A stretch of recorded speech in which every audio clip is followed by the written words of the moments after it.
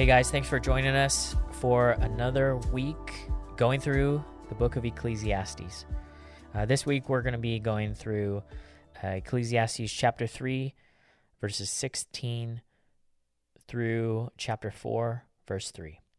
And it says, I also observed under the sun, there is wickedness at the place of judgment, and there is wickedness at the place of righteousness. I said to myself, God will judge the righteous and the wicked, since there is a time for every activity and every work.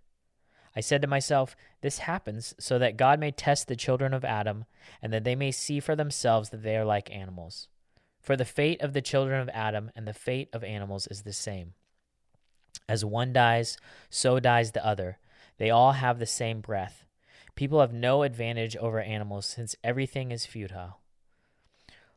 All are going to the same place. All come from dust, and all return to dust.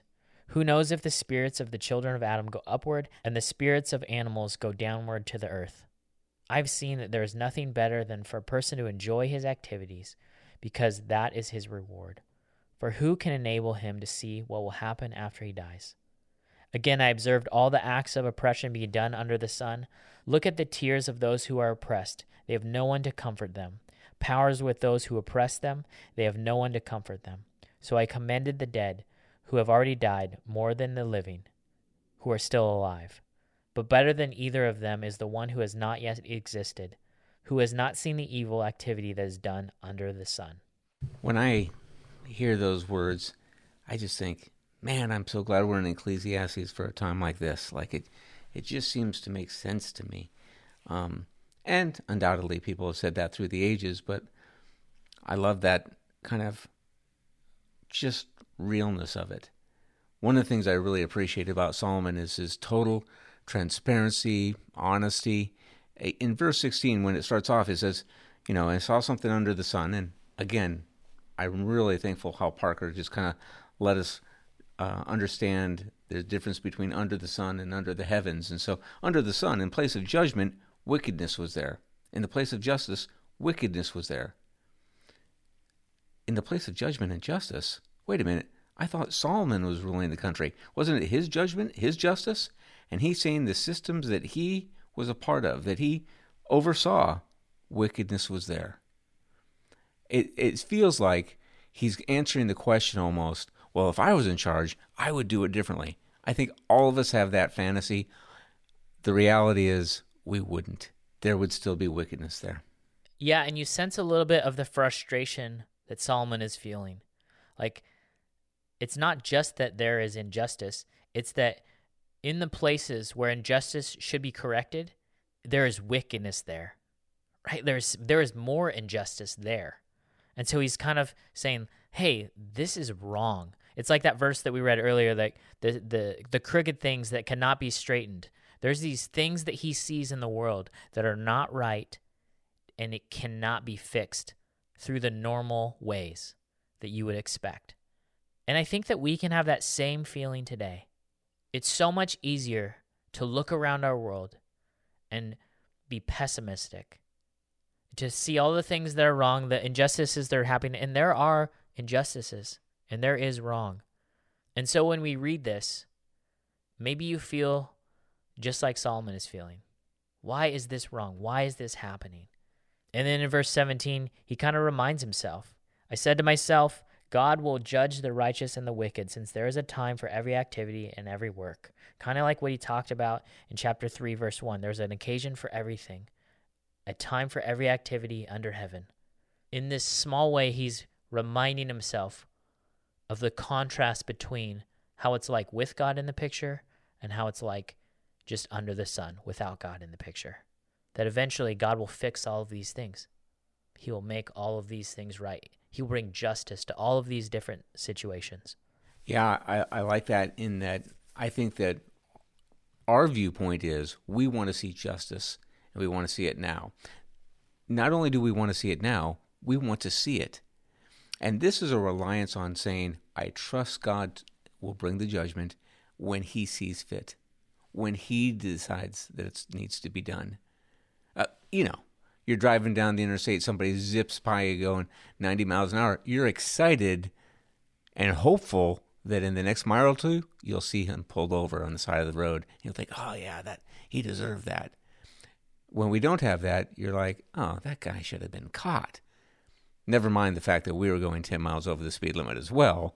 That's not what's being said here. And so it's the idea that he will judge when he determines it's the time. We're not going to see it. We might. We're fortunate if we do. But that would be a gift from God. He will bring judgment, and we can rely on his word to fulfill that when he sees fit.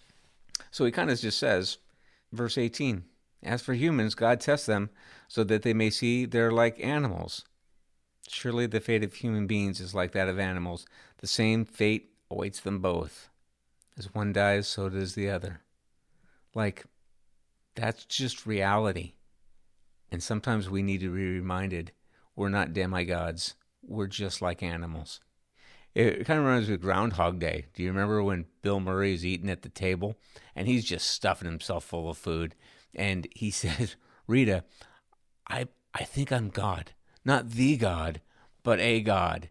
And I think that kind of summation is what we kind of feel like, the way that we judge people, the way we want our world to be always done.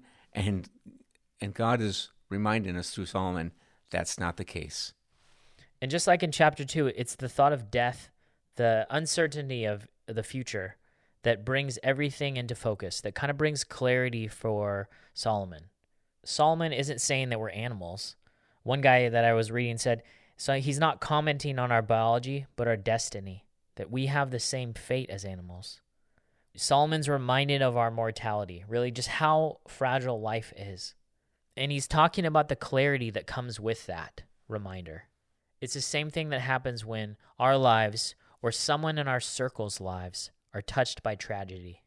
Having to think about the future, what will happen in the future, having to think about what will happen when we die, it has a way of cutting away all the things that aren't important. And that's kind of what Solomon's doing. In verse 20, he says, all are going to the same place. All come from dust, and all return to dust. Under the sun, apart from God, everyone has the same fate. And so Solomon ends chapter 3 kind of asking some questions that he doesn't have clarity on. Is there more to this life than just this time on earth? If it kind of goes back to all of the chapters that we've already gone through, right? If it's just about showing up and living life and then dying and that's it, what meaning is there in this life? Yeah, punching the clock, it just feels like, man, if that's all there is, it's like the introduction to Fred Flintstone, right? Like, punch the clock, slide down the dinosaur's back, jump into the car so you can go hang out with your friends. It just seems like a rat race of trying to make life happy. And if that's all it is, then you better go for it. That's why he says there's nothing better for people to be happy in their work. That's our lot in life. And no one can bring us back to see what happens after we die. So in light of these verses, in light of the questions that Solomon brings up, in light of the feeling of frustration about the injustices in our world, how are we supposed to respond? Is it just live and die and dust to dust, just like Solomon said, and that's it? Just like the animals, just like everybody else? Because if that's all there is under the sun, it really is hopeless. And what Solomon's doing is he's showing us why we need the hope of the gospel. This is why we need Jesus. Because with him, we do have a hope and a future that lasts longer than just our time here on earth. And it doesn't mean that it's going to be perfect here, and it doesn't mean that it's not going to be frustrating. It doesn't mean that we won't feel oppression. It doesn't mean that we won't be upset about what's happening. But through it all, we can have hope. Like it says in 2 Corinthians 4, verse 7, it says, now we have this treasure in clay jars, so that this extraordinary power may be from God and not from us. We are afflicted in every way, but not crushed. We are perplexed, but not in despair. We are persecuted, but not abandoned. We are struck down, but not destroyed. And in verse 16, it says, therefore we do not give up. Even though our outer person is being destroyed, our inner person is being renewed day by day. For our momentary light affliction is producing for us an absolutely incomparable eternal weight of glory, so that we do not focus on what is seen, but what is unseen. For what is seen is temporary, but what is unseen is eternal. As we live this life under heaven, under God's authority as believers, and we live in this in-between space because we're also under the sun, we can pray and stand up against the injustices that we see in our world, and we can hold on to the hope of eternity because we have the gospel.